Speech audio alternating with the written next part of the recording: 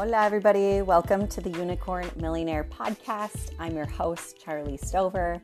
I'm a non-binary Latinx money coach helping my first-gen clients become millionaires. I'm a formerly undocumented Mexican-American and currently digital nomad traveling all over the world, and I'm super excited to have you here along with me on my journey. I talk about personal finance, money mindset, working, unicorns, rainbows, you name it. We're here, we're queer, and we are going to build wealth for ourselves and our communities.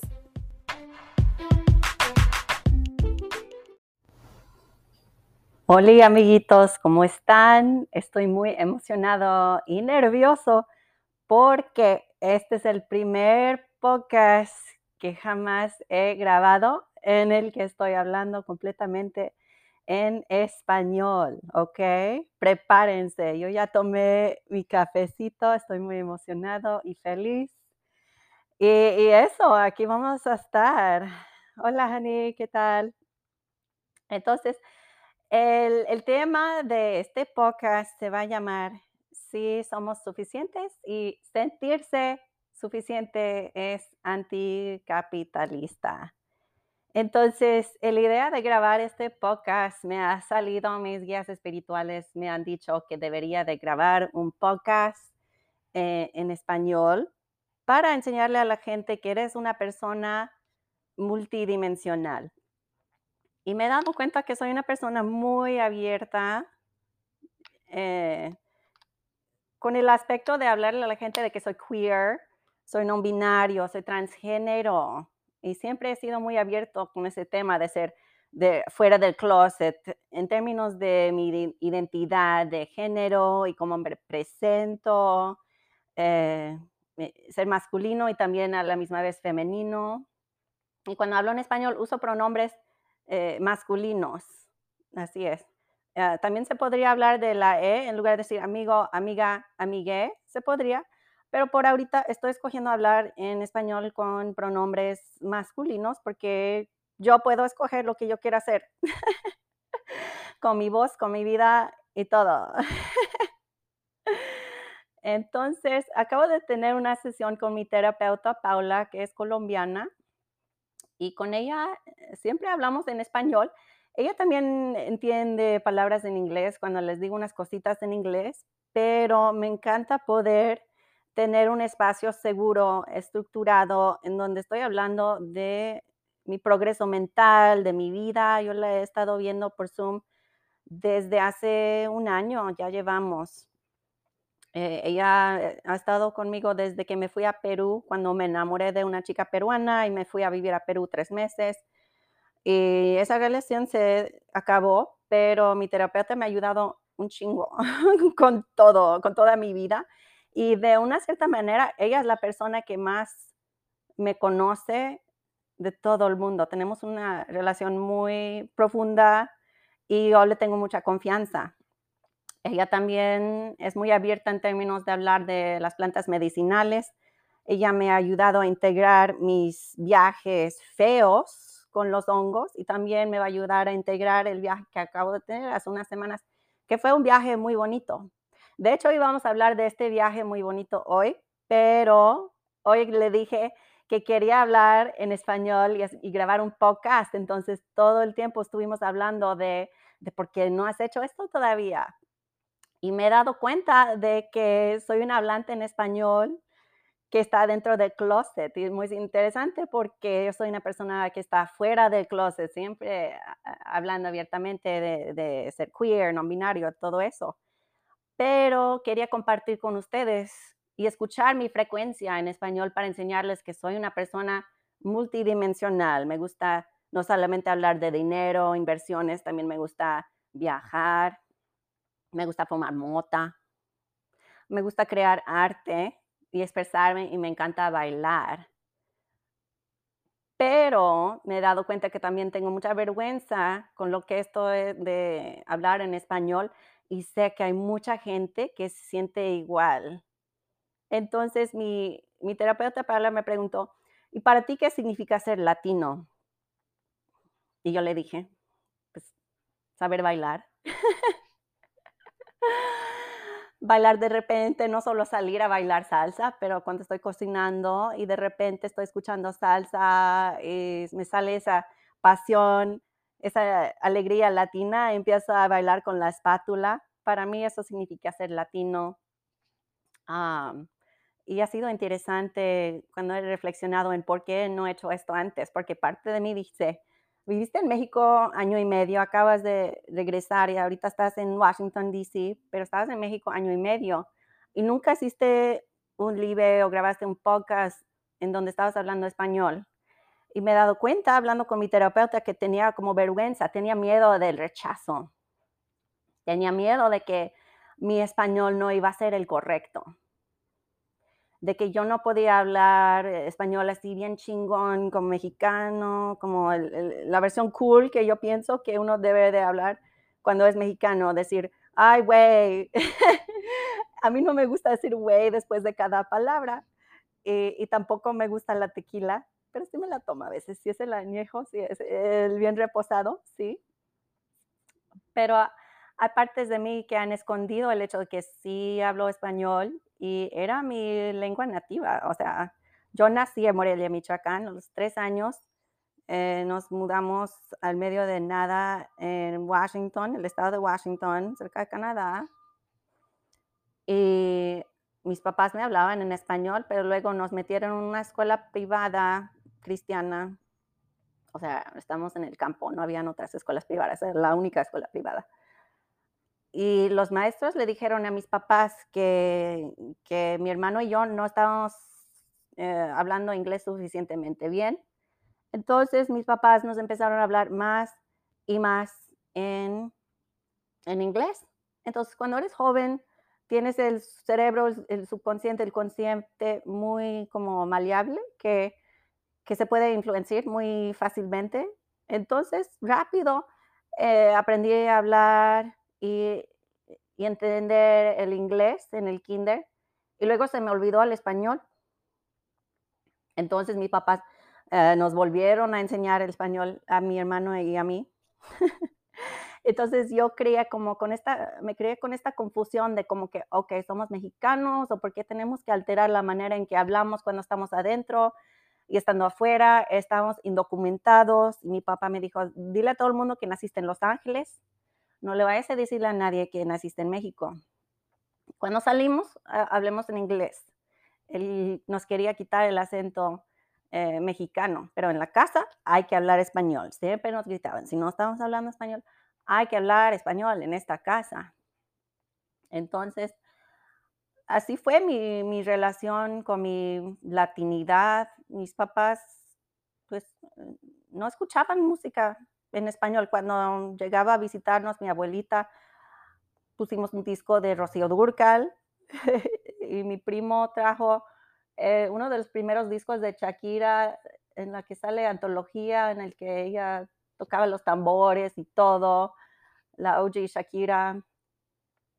Pero me crié en un pueblito muy gringo, muy cristiano, con gente de piel blanca.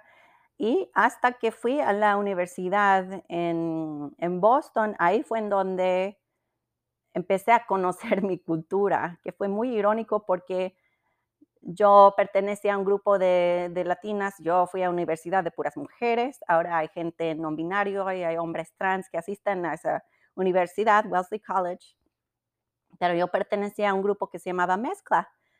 Y yo me uní a ese grupo a principios porque sí, chequeé que era mexicano. Entonces dije, pues bueno, soy mexicano, voy a ir a la organización de las latinas. Bueno,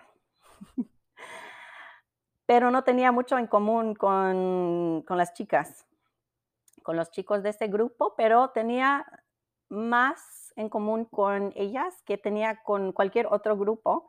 Y eso fue el hecho de que éramos pobres.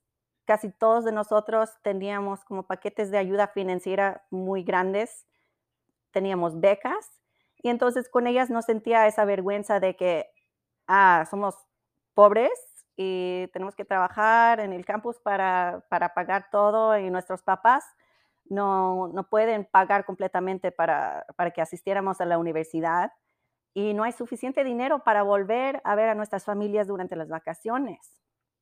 Entonces, mi último día de dar las gracias fue cuando tenía 17 años, am, o 16 años en Washington. Yo jamás eh, pude volver a pasar el Día de las Gracias con mi familia. Esto fue cuando antes me sentía cómodo y bienvenido en la casa en donde me crié. Ahora ya no he vuelto en 6 años porque no me siento aceptado ni me siento tolerado. Entonces no he regresado a mi casa en donde me crié en Washington. Pero tenía estas cositas en común con el grupo de las latinas y a través de ser aceptado por ser pobre, vamos a decir las cosas como son, yo sentía cómodo con ellos y luego me empecé a preguntar, ¿qué es la cultura latina? Y yo creía que todos los latinos eran mexicanos, que les encantaba la salsa picante, el chile, y eso no es verdad para nada. Por primera vez conocí a puertorriqueñas, dominicanas, peruanas, y me di cuenta que Latinoamérica es mucho más grande, más amplio que México. Y a no todos les gustan el chile ni la tequila. Hasta salí con una chica ecuatoriana que me preguntó si a mí me gustaba Maná y yo le dije, yo no sé quiénes son. Y me dijo, es una de las bandas más famosas, los grupos más famosos de México. ¿Cómo no los vas a conocer? Entonces, esos comentarios como que me afectaron, pero no sentí completamente rechazado de ese espacio. Y luego eh, me acuerdo el último año de universidad, o penúltimo año, me eligieron a mí, no como presidente, pero para vestirme para el concurso de lip sync. Yo me vestí de Daddy Yankee en drag y tenía esa cachucha de New York Yankees y mi amiga me prestó la chamarra negra de su novio, porque ellos sí eran de Nueva York.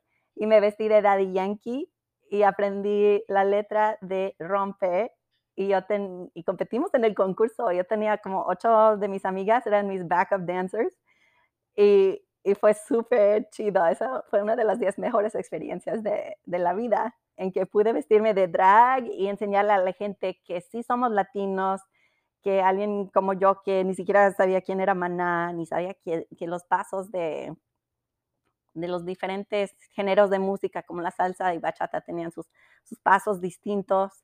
Yo no sabía nada de eso cuando entré, pero cuando salí, estaba haciendo estos espectáculos, como ser Daddy Yankee, y no ganamos el concurso, teníamos demasiado ritmo, pero bueno.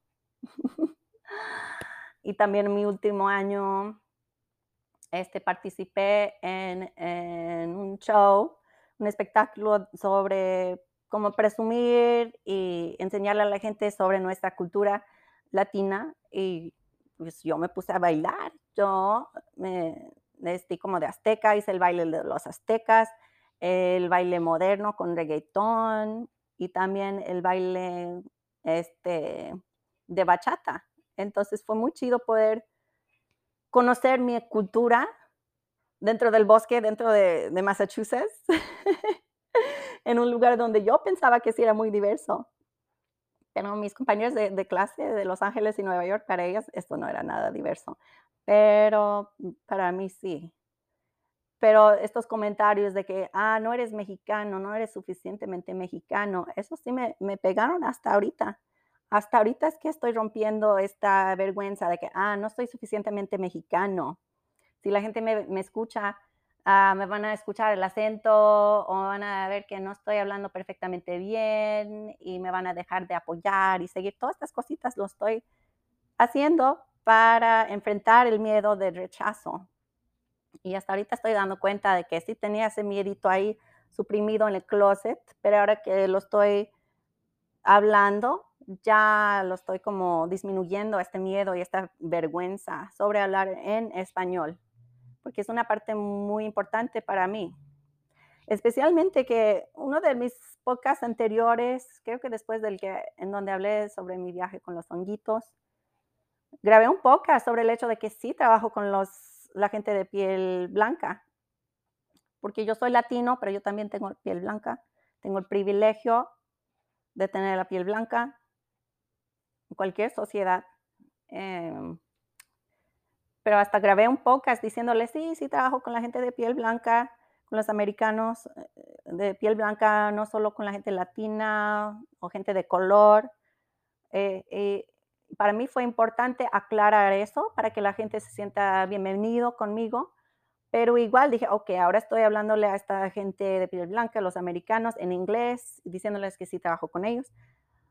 Ahora quiero hablarle a mis seguidores, a mi comunidad, a mis apoyadores en español, porque hay muchos de ustedes que hablan español, otra lengua, y tal vez ustedes también han sentido esa vergüenza de que no son suficientes y han suprimido ese lado tuyo. Y les pregunto, ¿por qué están suprimiendo eso?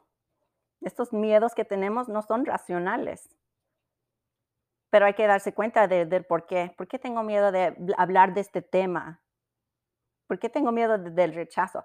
¿Qué es lo peor que puede pasar? Y mi terapeuta me preguntó, ¿y si grabas tu podcast en español, qué es lo peor que puede pasar? O qué es lo que lo peor que la gente va a pensar de ti. Y yo le dije, tengo miedo de que la gente piense que yo voy a ser un fraude, porque me van a escuchar hablar en español y ya no van a querer nada que ver conmigo. Y me dio risa, porque el hecho de que estoy hablando en español o intentando de hablar en español es algo que la gente que no creció con mi cultura no tienen. O sea, pero fue importante para mí verbalizar este miedo para sacarlo al aire libre y para ver lo chistoso y lo irracional que son estos pensamientos que tenemos, que yo he creído este pensamiento toda mi vida. Tengo 31 años y hasta ahorita estoy empezando a romper este pensamiento, esta creencia que yo tenía de que si yo hablo en español, me van a rechazar. Y ahora toca terminar con ese miedo, ¿verdad? Porque ¿quién soy yo para ser coach, para ayudarle a la gente si yo no me estoy ayudando a mí mismo? Entonces, ese fue como la experiencia de dónde empezó esta vergüenza de no hablar español por necesidad para protegerme. Y luego hasta ahorita el español me ha ayudado a poder viajar solo a muchos países. Y también estudié el francés. En la universidad yo estudié estudios de género y francés, y el español me ayudó mucho a aprender el francés. Estudié en el sur de Francia, en Aix-en-Provence, en el 2011, 5 meses, y tomé cursos avanzados en francés, y fue muy padre poder volver a Francia y y practicar en francés. Y también fui a París a la tumba de Edith Piaf, que ella es una cantante como de los 30, 40, 50, que fue como tormentada. Creo que su mamá o alguien fue prostituta y unas prostitutas la criaron. Yo vi su película, La vi en Rose, y me encantó su voz. Y y el hecho de que ella se murió, pues, demasiado joven, pero tenía mucho talento, pero ella tenía como problemas con el alcohol y todo eso, y fue muy triste la película, pero ganó el Oscar la actriz. Y me encantó esta película, y dije: "Guau, hay un mundo afuera, yo quiero ir a Francia, yo quiero aprender el francés", porque habían unas cositas que sí podía entender con el español que yo hablaba y el francés que me enseñó mi papá cuando estaba haciendo el homeschooling de joven, antes de que él se fuera a México cuando tenía 14 años. Nos enseñó en la casa. Y sí, entonces el español me ha ayudado un chingo. Ahora que estoy reflexionando, me ha permitido a viajar, a conocer otras lenguas. También aprendí el italiano en un año, porque es muy parecido al español. Y yo viajé a Italia cuando estaba en Francia. 3 días me fui a Florencia, a Pisa y a Roma, y dije: "Ay, me encanta esta lengua, yo la quiero aprender". Entonces, mi último año de universidad, yo tomé un año entero de cursos intensivos de italiano y lo aprendí. Lástima que no está muy utilizado porque esta lengua es muy bonita y el español también. En mi opinión, el inglés es feo, pero es necesario. Desafortunadamente, los ingleses colonizaron a Norteamérica, a los Estados Unidos, y ahora es por eso que hablamos en inglés. Pero en mi opinión, en mi humilde opinión, el español es mucho más bonito y el italiano también. Lo único que no me gusta es que tienes que proclamar tu género al hablar. O sea, en lugar de decir, I'm sick, como lo dices en inglés, estoy enfermo, tienes que decir, estoy enfermo, estoy enferma o enferme. Como que tienes que proclamar tu género con cualquier frase que digas. Entonces, lo único que me gusta del inglés es que es más como neutro, literal, más básico. Con respecto al género. Am, pero sí, hablar español me ha llevado a muchos países hermosos. Pasé 6 meses viajando por Suramérica, Colombia, ya conozco 3 veces y quiero volver para la feria de Cali en diciembre. Me fui a Uruguay, a Argentina, Patagonia, a Perú, a Ecuador. El español me ha abrido muchas puertas. También trabajé en Nicaragua 2 años enseñando clases de inglés con el Cuerpo de Paz.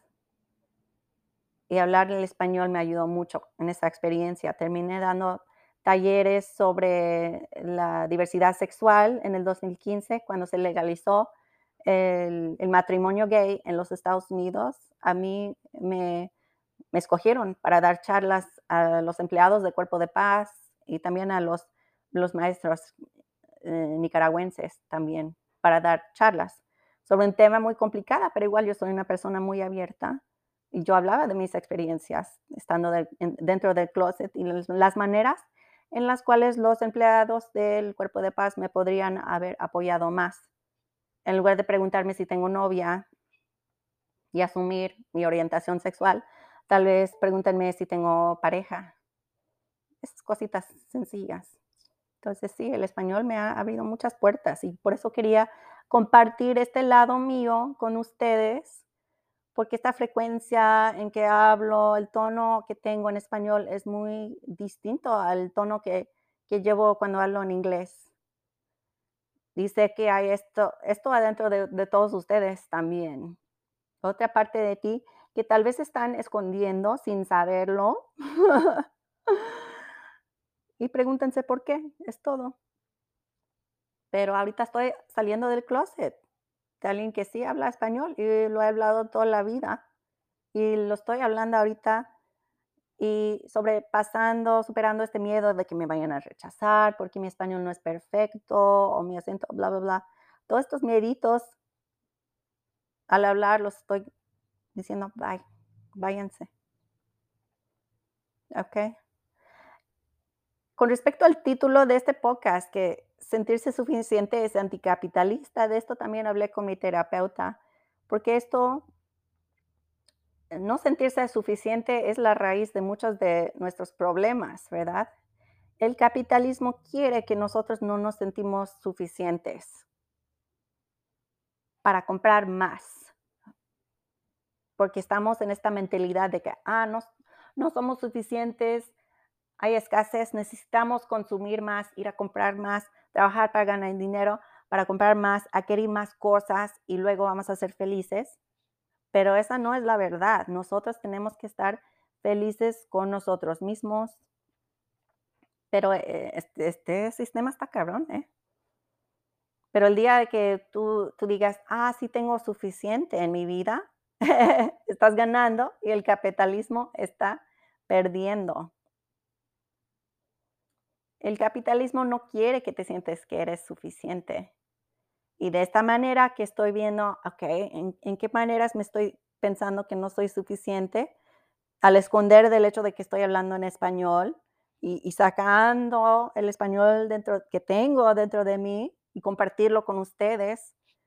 Este es un acto anticapitalista, porque me estoy dando cuenta que sí tenía algo, un regalo dentro de mí que puede ayudar a muchas personas, que ha ayudado a muchas personas, y lo estoy como abriendo como un regalo y compartiéndolo.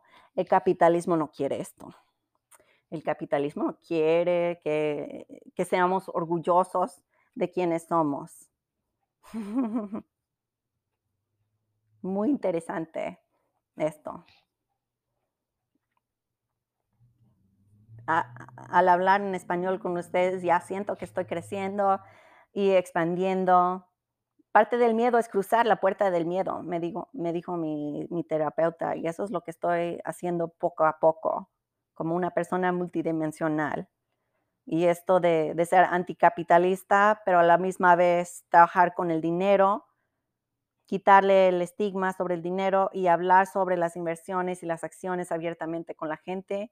Todo esto tiene con el fin de quitarle el miedo a algo que causa mucho dolor y miedo para muchas personas.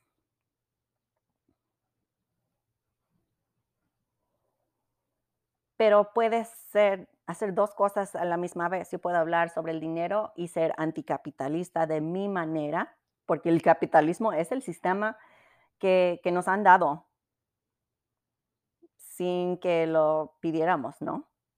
Podemos hacer cositas anticapitalistas aquí y allá, y yo me considero muy anticapitalista porque reconozco el sistema y reconozco las maneras en las cuales el capitalismo no quiere que seas orgulloso de ti mismo.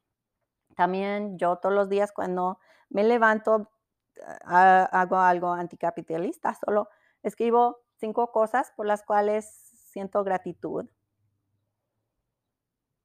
Y al dormir, antes de dormir, porque es cuando mi subconsciente se puede manipular más, yo escribo 5 cosas por las cuales siento gratitud, en lugar de estar en ese sentimiento de escasez o qué más voy a comprar, qué me falta, qué más tengo que hacer, no soy suficiente. Eso es un hecho anticapitalista. Y también grabar este podcast en español, aunque yo tenía mucho miedo, ahora ya que lo hice, ya se me fue el miedo y estoy muy emocionado de que la gente escuche esto y comparten conmigo cómo les hizo sentir este podcast.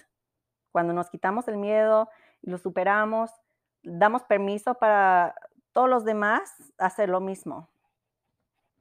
Y me he dado cuenta, siendo abiertamente queer, no binario, transgénero, le he permitido a mucha gente sentirse así.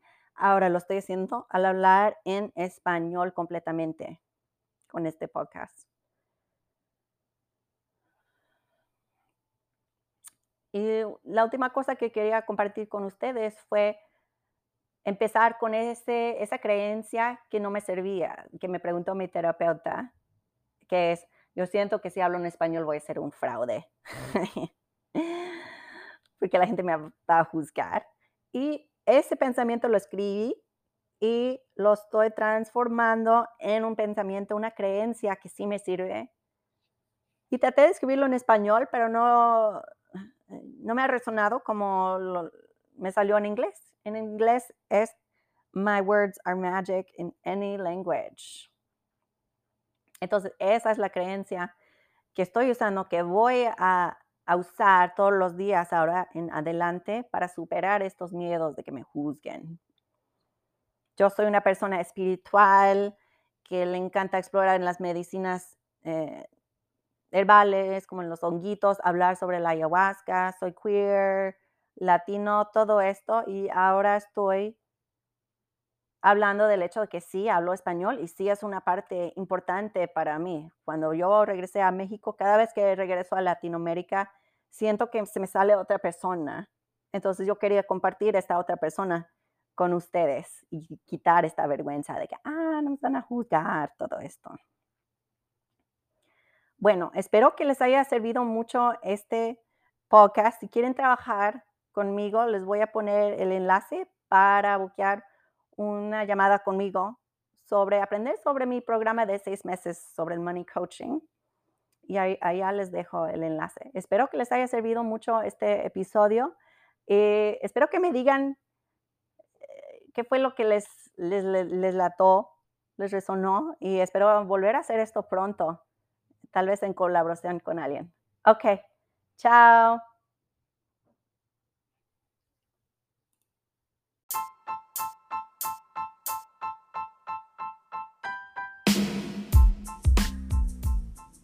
The information contained in the Unicorn Millionaire podcast is provided for general informational use only. Your purchase, download, and use of this material does not constitute a client relationship. The views expressed by the Unicorn Millionaire podcast hosts and guests are not intended to constitute accountant, legal, tax, certified financial planner, stock advisor, or other professional advice. Users of this podcast material should not act upon this information.